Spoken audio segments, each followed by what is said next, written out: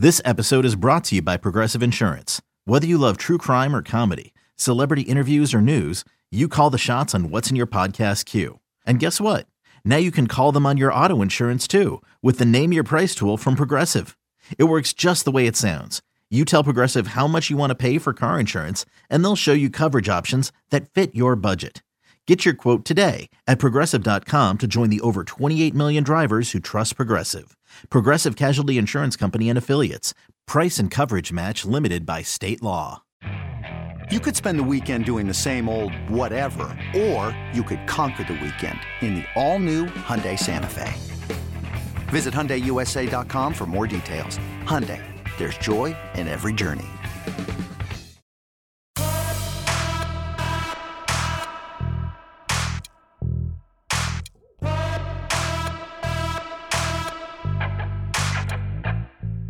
Welcome to the Powercat Podcast, GoPowercat.com's Kansas State Athletics Show.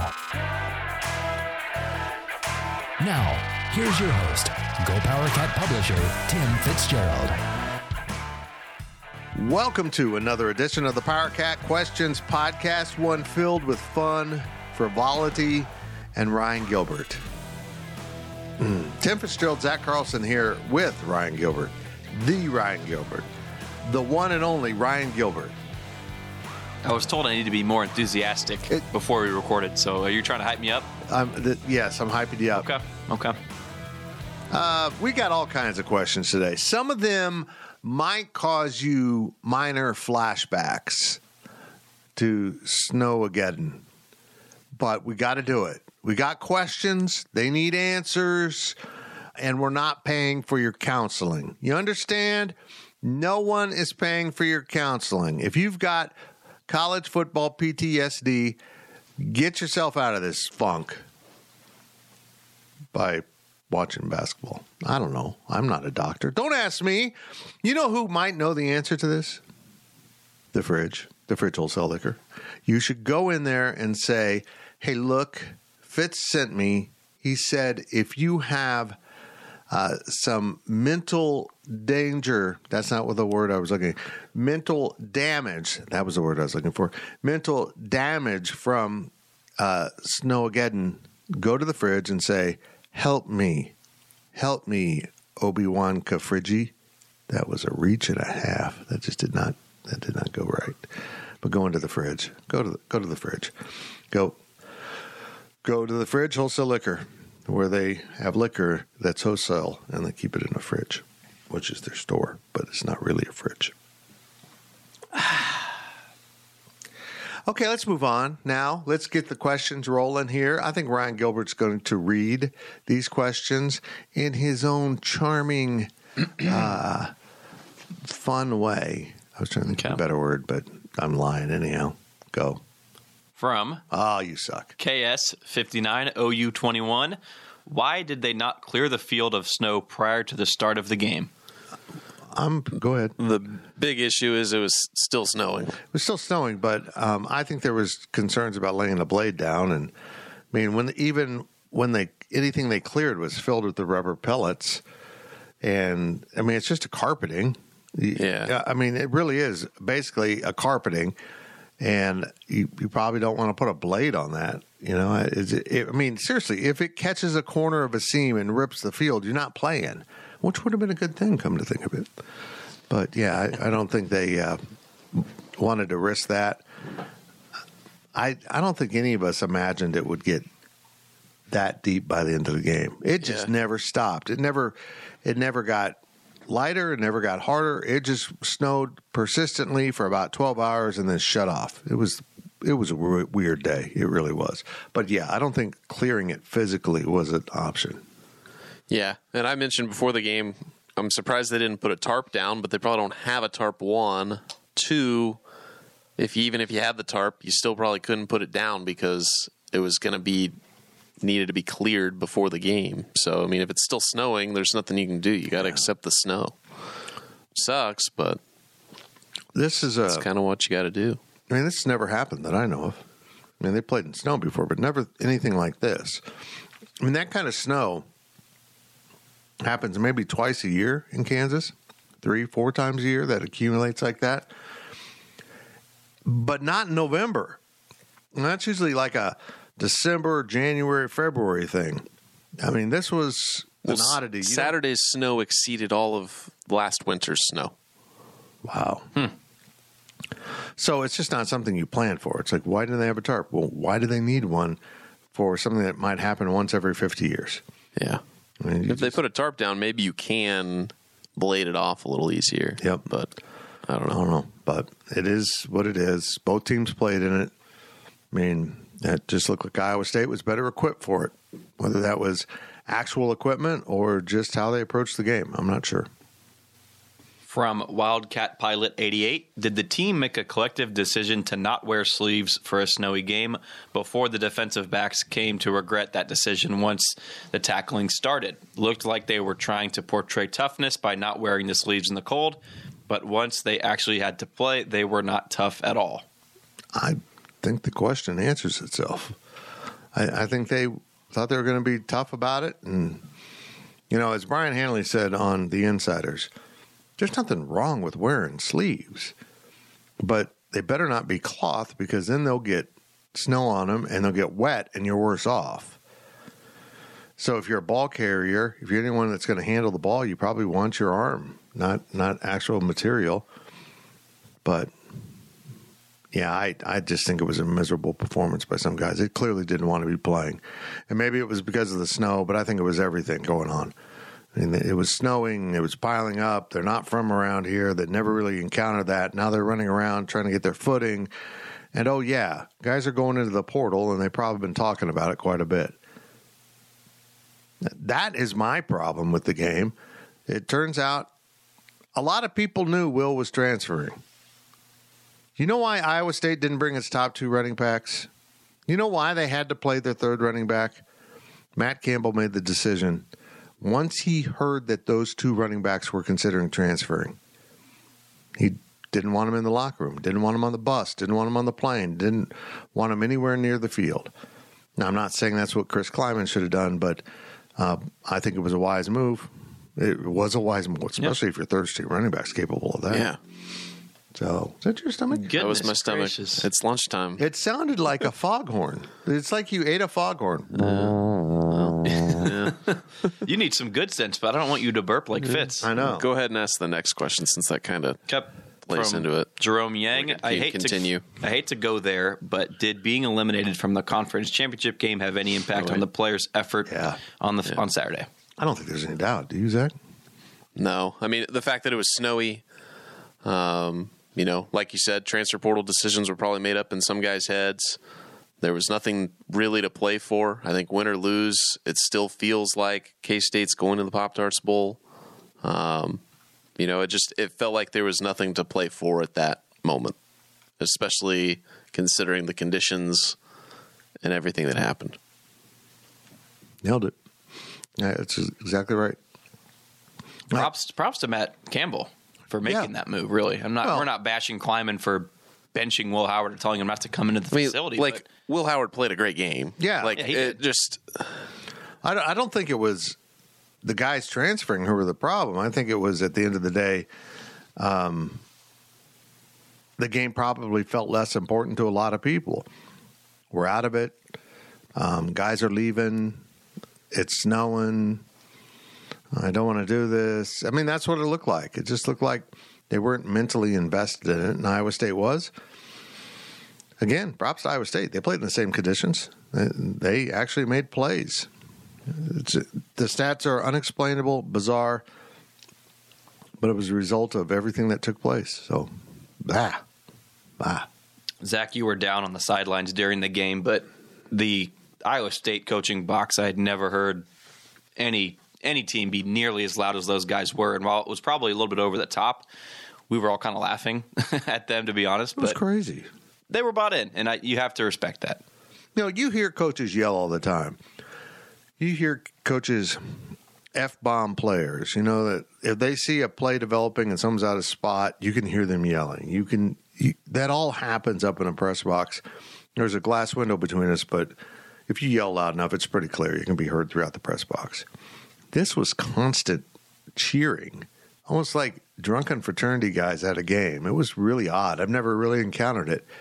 And then a coach at the end of the game stood on the table and was cursing and yelling. There's a lot. It was just very strange behavior. Not overly professional, but it indicated one thing very clearly. This game is very important to them. Yes. This game means a lot to them. And K-State better get back to having that sense of importance to this rivalry. Again, why this game isn't on the schedule every year, because it's important to the schools, and it drew a 3.5 million viewers. Big number. Decent number for K-State.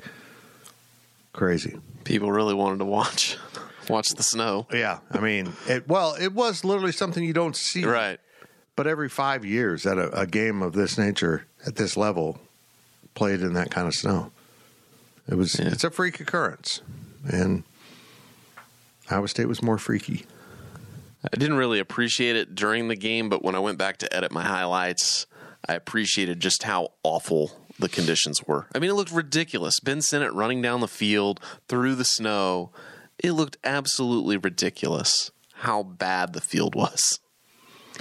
I agree. I don't know why it had halftime. Yeah. Something wasn't. Don't even clear. You just skim it. Or at least either delay the game or move it up. Or there were other options on the table, I think, to prevent playing in that didn't necessarily require putting a blade on the field if you're so concerned about a brand new field.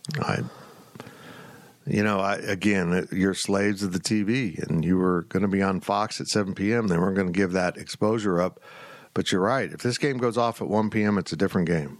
Yeah. I mean, it had been snowing, but it was just starting, and it wasn't going to be piled up like it was by the end of the game. It was amazing to me. When I left for the stadium at 5, walked out the door maybe 5:20. I cleared my car of a good 4 inches of snow, just piled up. It was there was no wind. It was a falling snow. It was just sitting down. And then after the game, I walked to my car and cleared off another 4 inches of snow. I swear, I don't care what they say the snowfall was. I know what I cleared off before and after this game. And it was amazing how much snow had just amassed. But you can't go back and redo it. It's done. Maybe it served a purpose at the end of the day. We're finding out. I'll be blunt here. We're going to get into the transfer portal, but they found some guys that just weren't invested, and they're being divested from the program. We talked about clearing the field, getting better cleats and stuff like that, but this was something I meant to kind of bring up on the Insiders on Monday. I think it slipped my mind, but how many times did K-State run sideline to sideline, right? Like going north and south was just so much easier in this game. We saw that many times with Iowa State. Kansas State schematically didn't do anything to help its cause with the weather, in my opinion. So there's a lot of things you can blame, but at the end of the day, A, it's an even playing field, literally, and then B, K-State, I don't think made a lot of correct calls, both on offense, really, and defense. Just angles and stuff like that. When you're running playing straight lines, you could run straight lines, but they were asking running backs to go sideline to sideline and then try to cut up field, and there's no way you could cut. I didn't understand the play calls. No, me neither. Even Iowa State's passing, there are 2 pass plays that went for big yardage were just go catch the ball. One was a slant where he never had to break stride, and he was still going to the opposite corner of the end zone. And the other was just a little out pattern in the sideline that, hey, nobody wanted to touch him, let alone push him out of bounds. It was disgusting, to be honest. Disgusting what I saw. Pushing forward, like a K-State player pushing forward, give propelling. Him that turbo boost was turbo boosted. You were in the transfer portal. Yeah, it was a strange day. It was a strange day. I'm going to try my best here. Nanny Sassafras. It's Nanny Sassafras. Nanny Sassafras. Thank you. Are there any pending coaching changes? Not calling for it, just asking. We've heard something might be going on, and look, it's getting into silly season for coaches where we got coaches moving around, and when coaches take jobs, they got to fill their staffs, and they kind of go back through their Rolodex and who they've known, and we don't know everyone who overlaps. There might be an overlap with Mississippi State's new coach. We'll just find out. I don't think anything major. I don't think there's anything like what KU's going right now with trying to hang on to Andy Kotelecki as Penn State's after him as offensive coordinator. I don't know if, by the time we record this, maybe it's decided. They're trying to keep him, which I understand. K-State just went through this with Colin Klein. So you fight to keep your guys. If you can pay the amount, if it works in the budget, you pay it. I don't know if they'll be able to. Yeah. Yeah. I don't see anybody moving on. I don't see K-State moving on from anybody at the moment. I think they like this staff. Maybe some analysts, but I think as far as your quote-unquote official coaches on the field, I don't think there's going to be any changes this year. You got some older guys that might have other plans. Keep in mind, Van Malone's a candidate at UTEP, and Houston's going to have a new coaching staff. So he's a Houston guy. Maybe he ends up down there as associate head coach and D coordinator. He'd love to be a D coordinator again. So, we'll see how everything plays out. If and when Van Malone does leave, though, that's not going to be a surprise to anybody. I think that's kind of maybe the long-term plan for Kleiman, right? He knows that he's not going to have him forever. Yeah. I hope he gets that UTEP job. I want to see Van get a crack at being a head coach. I mean, and that's a good place. He knows Texas. He can bring in some more Texas guys. I think Dana Dimmel did a good job recruiting. They were decimated by injuries this year, and then depleted Conference USA. I guess that was just too much for the administration. He just took them to a bowl, though. I mean, it's just crazy how impatient. He just kind of got over the hump and have an injury-filled season. You fire your coach. Sometimes, look, I saw this at K-State, and I don't want to be demeaning here, but sometimes you got to accept this was good. You won 4 games. You won 6 games. That's awesome. When you're in a position like that, UTEP is just in an awful position right now. Their conference is depleted. They're kind of in a lousy city. I mean, it's really kind of not a great place. I mean, there's great places in El Paso, but there's also problems. So, but I hope Van gets it. I think he'd be a great head coach. I've always said that. Can you convince to the UTEP fans that you're going to take another K-State assistant? Granted, 2 different coaching tenures that they were a part of, but I don't. Is that an easy sell to the? And I don't want to put down the UTEP fan base here. The 5 of them? The 5 of them. The one donor. I don't know. I mean, they're totally unrelated. I mean, they don't cross it at all, other than the school. That's it. From last question of the first half. Thank you for informing me of that. That's very good. You did a good job. Let me get you a treat. Thank you. From KSU 5921, is there discord in the football locker room that no one is talking about? And from Don't Touch My Willie, did Will versus Avery fracture the locker room more than anyone realized publicly? Back up. What was his screen name? Don't Touch My Willie. I ain't stuttered, don't touch his Willie. Don't touch his Willie, man. He's telling you not to. Oh, okay. It's like Daphne. Don't get within 10 feet of me or I'll bark at you. That's not true. Look, I'm touching it right now. Yeah. Just scared her. I hope the microphones picked that up. Look, I don't think there's anything dramatic in the locker room. I think what we're going to see is some weeding out of guys that, quote unquote, weren't adapting to change, weren't being coachable enough. They this is the way I'm going to do it, and if it leads to touchdowns, I'm going to keep doing it. I just think there were some guys that weren't all bought in terms of learning the playbook and being part of the team. They were, what's in it for me? So I think the coaches might have learned some lessons on the transfer portal this year. They really have to make sure they've got good fits. But the problem is they delay so long sometimes in portal decisions, they miss out on the good fits. They over-evaluate, and then they end up with guys that they wouldn't have taken weeks before. And I'm talking about Trayshawn Ward. I mean, he clearly came to K-State because he thought it's a little old K-State. I'm going to be the star. And look what they did with that other little running back.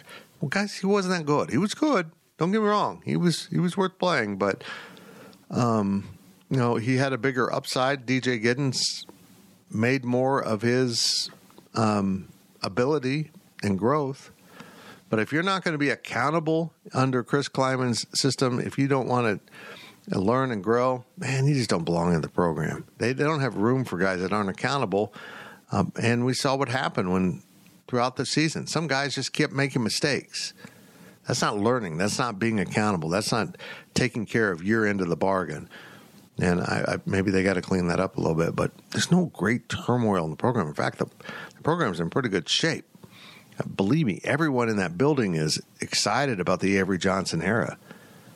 It's just the truth. And Will Howard knew how talented this kid was. Did they run him off? They absolutely did not run him off. But Will knew what was coming.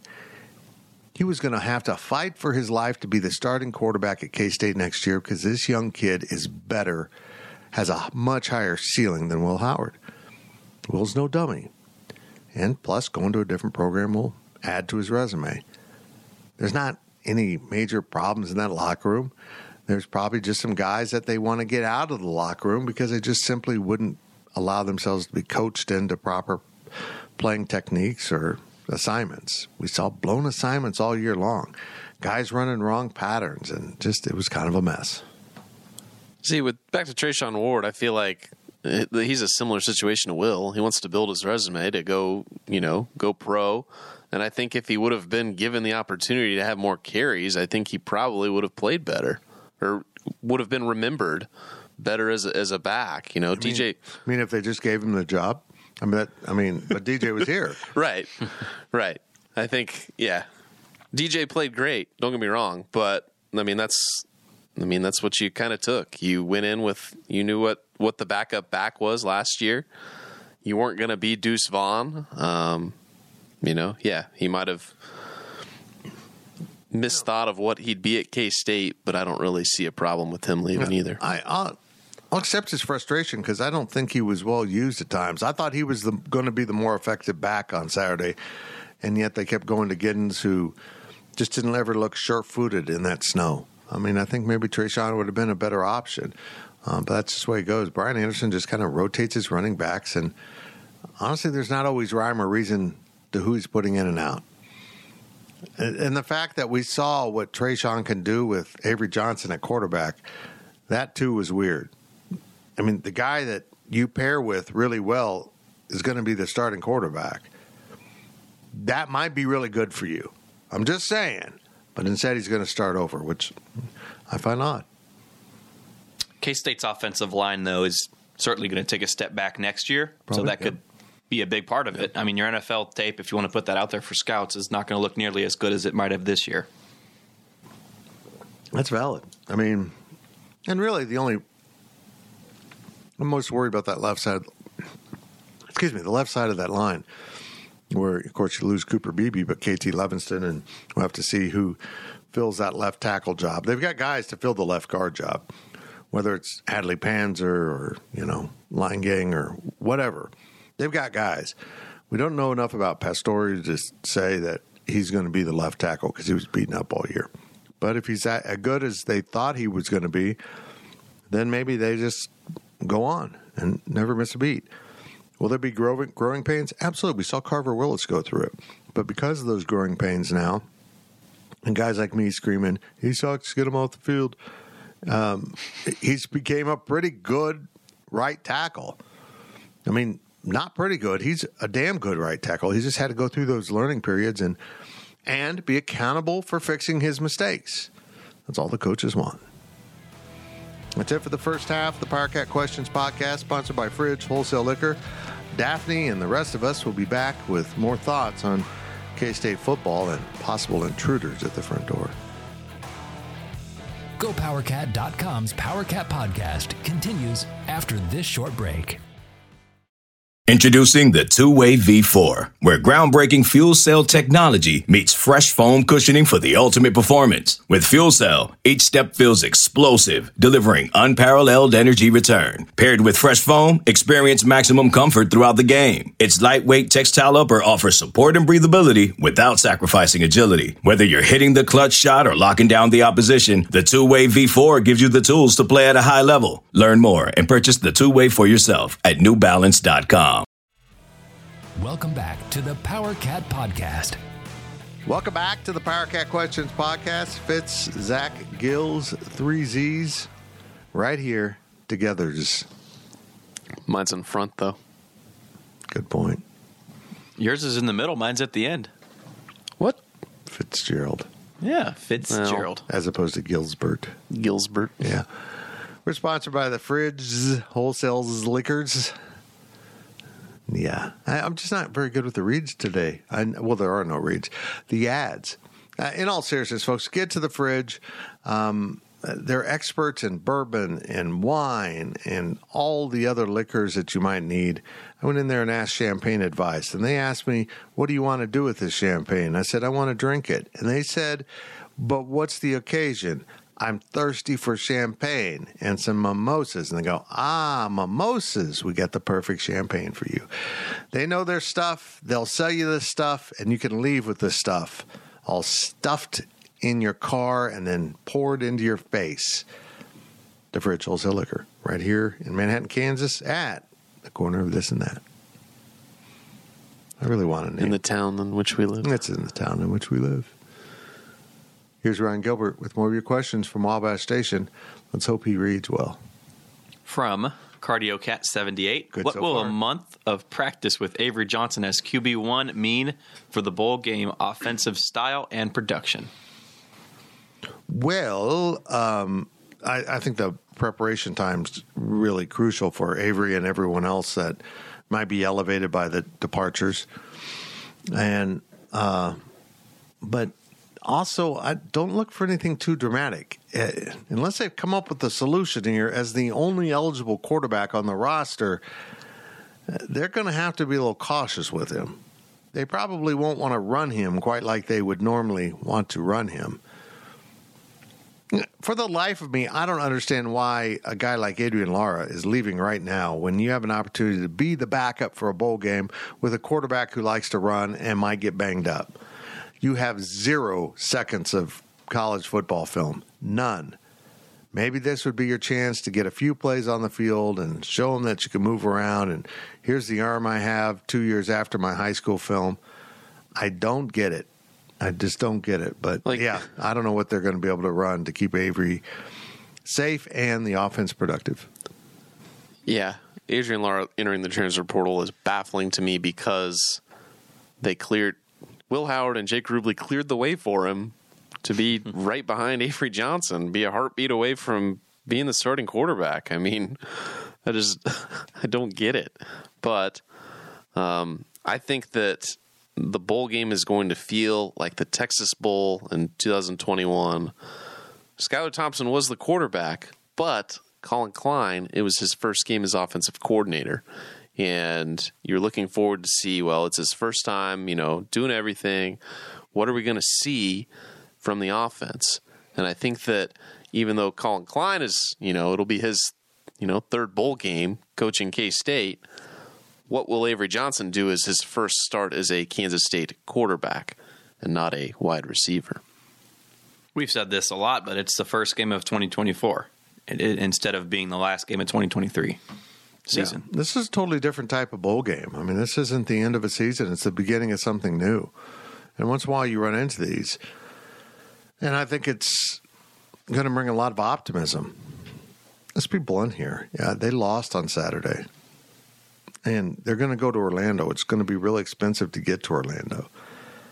I feel like coming off that loss, if they went down there with the same old guys that just lost that game, not many people would go.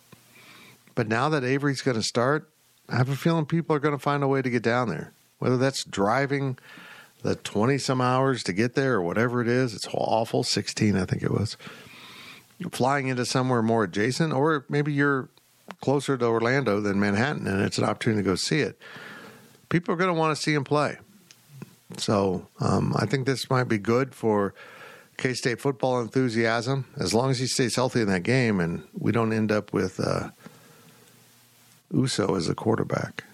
I would love to see that personally, Fitz. I kind of think it would be Just hysterical. Go ahead and ask the next question, since that's what we're getting at here. From Liquid Sasquatch, who would be the most likely non-quarterback to step into the backfield role? Backup role. Backup role. I was doing so good. They are in the backfield, but not backup totally. role for the bowl game. Seth Porter, probably. Seth was a a Wildcat quarterback in high school, and he knows the offensive playbook. It's not like you're going to ask this kid to, learn the playbook all over again. I would imagine that would be where they go with it. Maybe they just run some Wildcat, but with who? Who would know the playbook well enough? Was Max Marsh not on this football roster as a quarterback when he came in? Yeah, but what is he now? Yeah, he's on defense, but... And maybe that's what they'll do, is they'll move him over and say, hey... I just think if you went a year through the program as a quarterback and know all the calls, know all the reads, I can't imagine putting in somebody that hasn't ever played in K-State's system when you have a guy on the roster that has played quarterback for K-State, granted scout squad and practice squad. He didn't really learn the offense at all. He was running the scout squad. That's the other problem. I mean, even if Jacob Knuth could play, even if they get that, he's been running the scout squad by all indications. He's been brilliant as a scout squad quarterback. This isn't just a walk-on, folks. This is a guy who was on scholarship and came here as a walk-on, and that is apparently the problem. That kind of downgrade from scholarship to non-scholarship blocks you from playing for the season, like the old transfer rules, because they don't want people recruiting players that are on scholarship to be put on academic scholarship and kind of steal them. So, yeah, but even him, he's not been in the system. But you're right. Maybe that's where they go. I'm sure they're doing everything. Wesley Fair was a very athletic quarterback in high school in terms of running the ball. Finding someone who can throw it a little bit is the key, not just being able to run it. Just find someone that can throw it around. You kind of have to do it once in a while. Yeah. But you're right. They've got some options. And we joke about Uso. He was a high school quarterback, which is fascinating to me. 300. Let's just give it a shot. Yeah. Well, you wouldn't really call it the Wildcat, though. You would call it like the Rhino. The Big Goose. The Big Goose offense. I would really not want to be one of the offensive linemen as he takes the snap and runs into your back. Having to make a hole bigger than yourself. Yeah, exactly. We're all going to die. It will be interesting. We will find out on Sunday where the bowl destination is. Chris Kleiman will have a press conference, and I'm certain someone will ask, and I'm certain he won't give a definitive answer. I'm certain it'll be Kellis, and he'll say, Kellis, you're the backup. Coming to practice. Yep. Yep. As is tradition. From Emot in Iowa. Excuse me. From Claws Out, Balls Out. I skipped one. You skipped one? I was doing really good, and now we're off. It's going south very quickly. Crap. From Claws Out, Balls Out, what are the odds Ben Sinnott or Cooper Beebe play in the bowl game? I'm assuming the bowl game can only help guys like KT Leviston and Christian Duffy. 0, I think, on Sinnott. I think he's done. Yeah. I mean, he's going to the Senior Bowl. He's in the draft. He's a second day kind of guy. He's not going to play.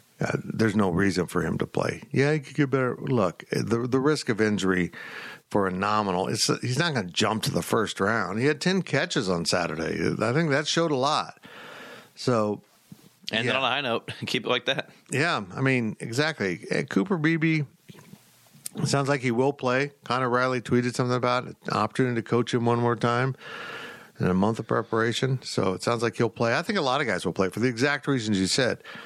Those guys need to put a little more on film. And if you're a borderline guy, you don't want to be also a guy that quit on your teammates. I mean, the scouts understand if you're a top flight guy, second day or above, you don't play. You're protecting your interests. But there is also an image here of you're quitting on your teammates, which, they can get over real quick if you're good enough. But I think most of the guys will play. I really do.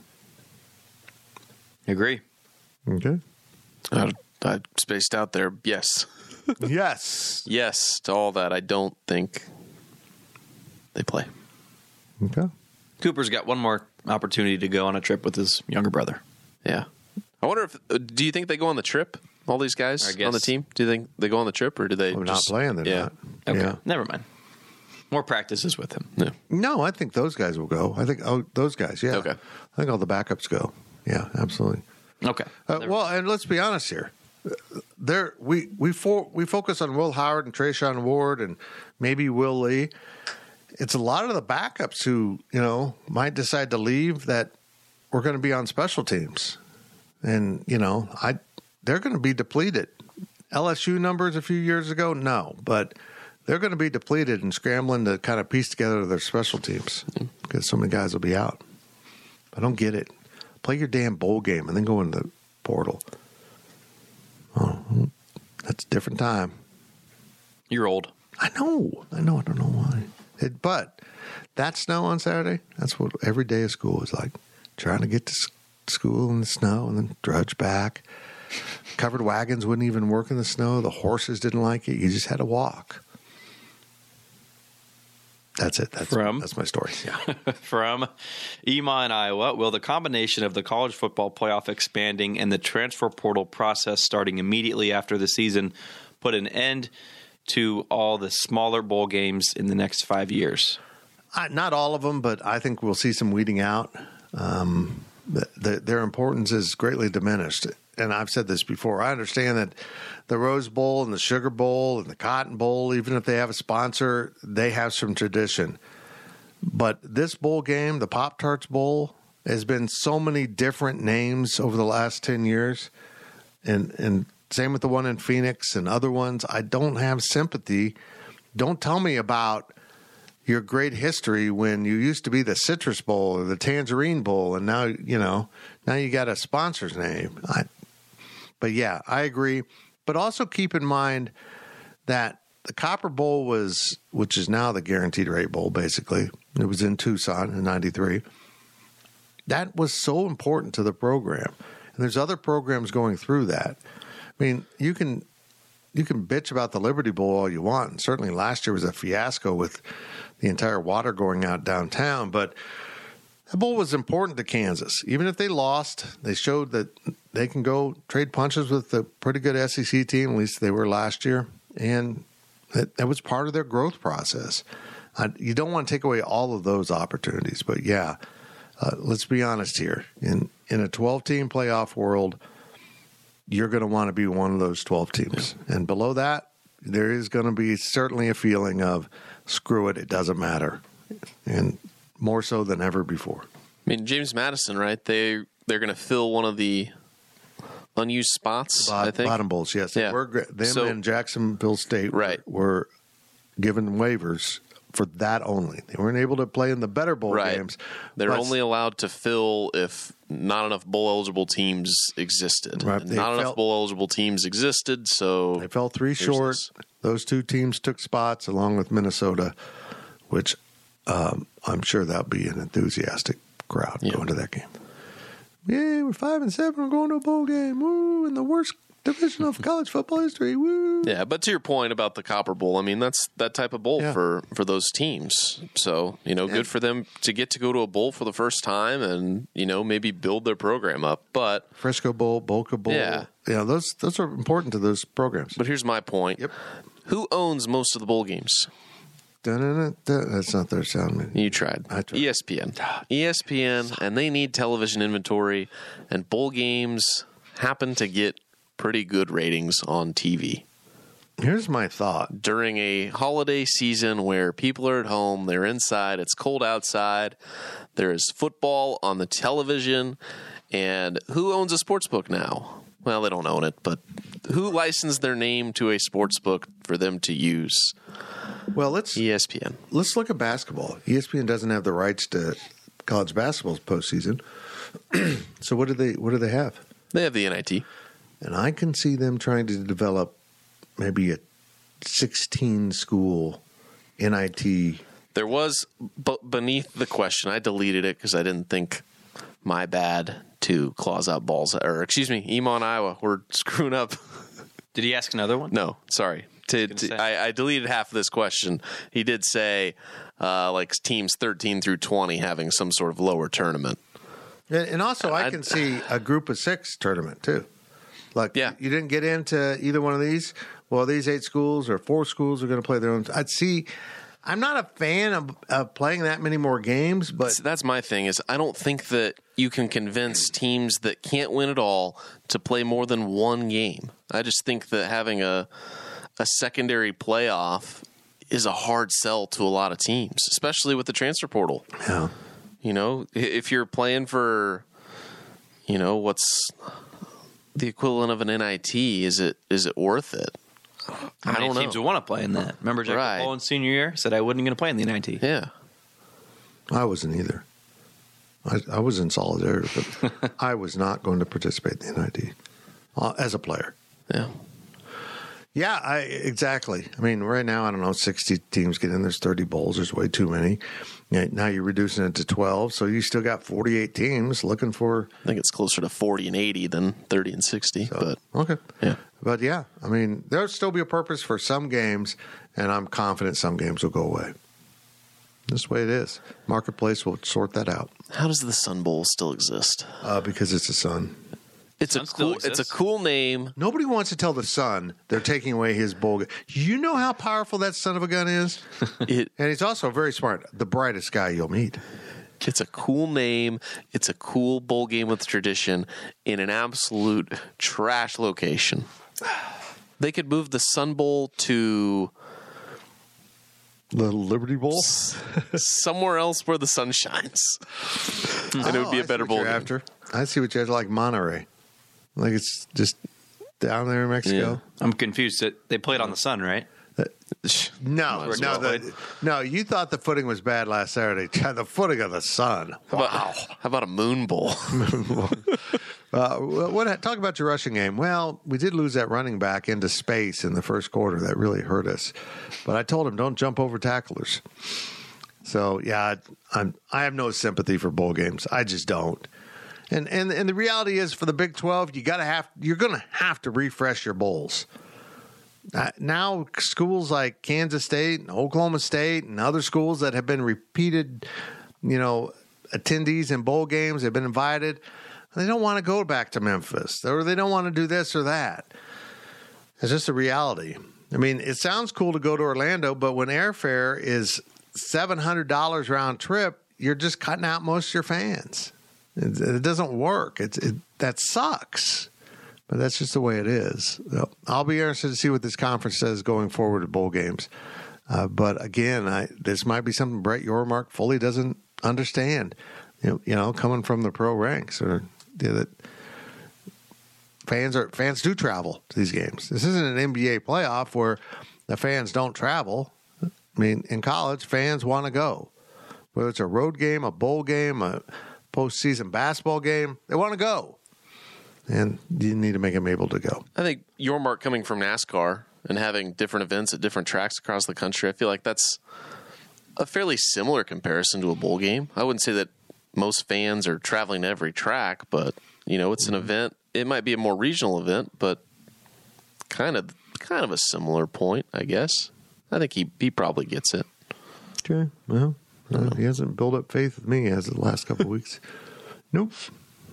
Last question. Ooh. Last questions from Ghost Day Kate. We're asking him. He's asking more than one. This is Zach. You got to get mad. I gave a combo question here. You did that in the first half too. Sorry. He's really getting cocky. Total chaos. Yeah. From Ghost Day Kate, is Jerome Tang putting too many hurdles in place for Naquan Tomlin to return? And from Eric Schneid, when Naquan Tomlin comes back to the team, how do you see Jerome Tang transitioning him back in? No. Just because no one pressed charges doesn't mean there isn't an accountability that needs to take place here. Right. And no, I admire Jerome Tang for what he's doing. I know the details of this case. Don't be fooled by no charges. He needs to understand the severity as a public figure of behaving this way. And I don't want to say he fought the cops, but he wasn't easy to arrest. I don't know if his resist proper word. Yeah, I don't know. I don't think he was charged with that, but he's got it. Getting your charges deferred doesn't mean they go away. I mean, you've got to go through some steps before they go away. Yeah. So yeah, he's got some stuff to do before he's in the free and clear. He's got business to take care of. They're going to make sure he takes care of that, and they're also going to include him in as many non-basketball things possible. He can't practice. He can't do basketball stuff. But if the team does something, he's going to be included because they're exactly right. He's a kid from New York City in Manhattan, Kansas.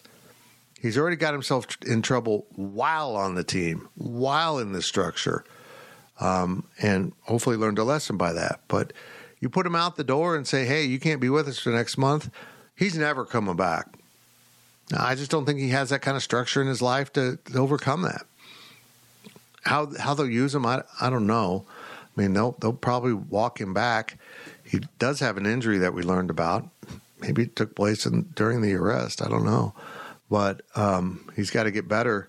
But he'll be back. He's just got to take care of his business. It doesn't magically go away. Being held accountable means you're accountable, and that means you've got to suffer consequences. If you don't suffer consequences, what have you learned from this? So I think he'll be back. He'll eventually be in the starting lineup, and I think this team will be much better for it, as well as getting back Quez Glover. They flat out mentioned that we can get him back earlier, but we want to make sure we get him back 100% for the rest of the year. So Jerome Tang's willing to be patient. He knows the basketball game's different than football. You can lose these games. I mean, last night would have been damaging a little bit to the resume, but losing to Miami and USC, that's not going to hurt you. You played them. It hurts your resume more if you don't play those games and instead you play more teams that you should be whooping. Another North Alabama and Central Arkansas.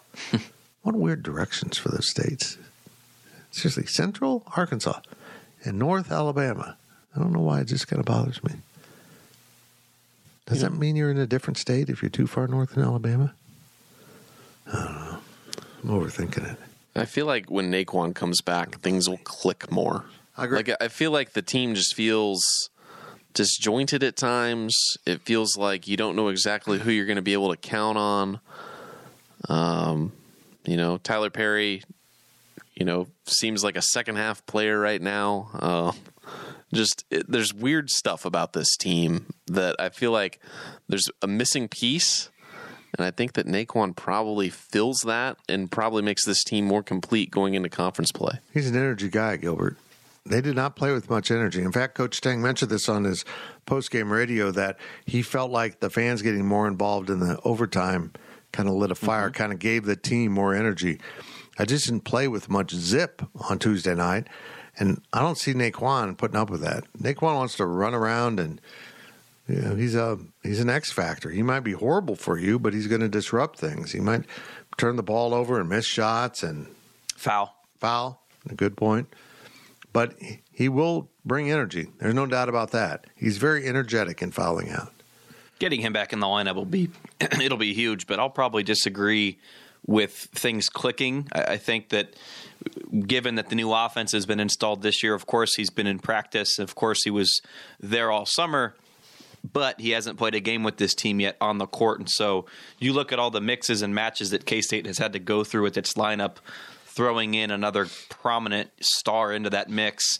Sure, your lineup gets better, absolutely, but things gelling together, it's just another obstacle that this team's going to have to overcome. I don't think it's going to take more than, a couple weeks or a month, but there's going to be a learning curve when Tomlin gets back in because they're going to play a much bigger lineup. Like on Tuesday night, we saw Ames, Carter, and Perry, three relatively small, pretty small guards in the lineup. When Tomlin's in there, I would bet he's in there with Kaluma and Gassan. So that's a much bigger lineup. And so there's going to be some adjusting to do when Tomlin does come back. Okay. Well, that's all the questions that were asked, but I'm not done. No, put your headphones on. I'm not done. I got a couple questions for my guys here. Okay. So, Ryan Gilbert, the history of the Overtime podcast is simple. People kept asking us weird questions, and we finally started answering them. But the question that was persistently asked, and I'm going to ask you right now, if the moon was made of cheese, would you eat it? Is this going to tie into the Pop-Tarts Bowl? Just answer the question. Yes. Okay, Zach, you're going to cover the bowl game for us. If the mascot was made of Pop-Tarts, would you eat it?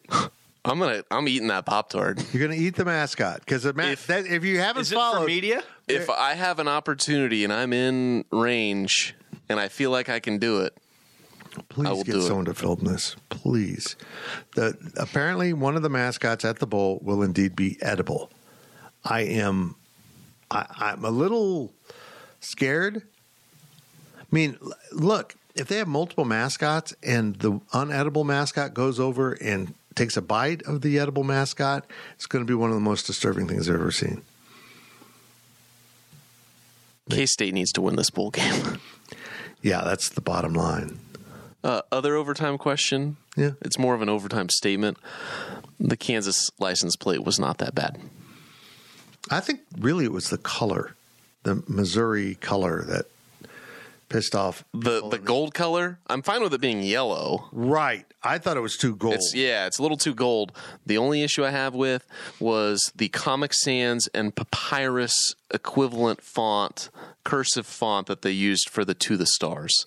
Okay. They should have put Ad Astra per Aspera at the bottom in a plain, safe font, and no one would have complained. I'm so weirded out that the requirement is that the lettering has to be black. Now, keep in mind, this is for all the tag readers out there. And the interstates here, the toll roads are going to that. You won't ever have to stop. They're just going to send you a bill. But they got to be able to read your tag. So every state in the union, if they follow these guidelines, is going to have a license plate with black lettering. It's freaking weird. I don't think it shouldn't matter as long as the plate is flat. Like the new ones, like I have a flat plate. Mm-hmm. They're trying to get rid of all the raised ones, which I get. Yep. They look bad. But what's funny is the plates before these current ones, they did have black text on the numbers over a light background. It was kind of weird. I'm kind of a favor of the Ukraine flag look. Just go with blue and gold, sky over wheat. That's why the Ukraine has those colors in their flag. I think Kansas needs to steal the idea in their own way. And if that has to be 3 colors in with black lettering, so be it. But I think dark blue lettering would work. I don't know why it wouldn't. And a lighter gold, a yellow. Is the top of the plate not navy blue? Is it black at the top? It's black at the top. I've done that too. I've looked at it. Okay. It fooled me. If it is a third color. Also, why is navy not dark enough against gold? I don't get it. It doesn't make sense. None of it makes sense. You guys are doing great. I could have been halfway home right now, and you guys would still be rambling. Okay, we're going to leave now. But I'm here. Ryan Gilbert's got important stuff to do. No, I don't. He's got margaritas to mix and dreams to make true. And Pacificos to pour for Fitz. You know, one of my favorite movies of all time was My First Date with My Wife. And it's not a great movie, but it's fond memories.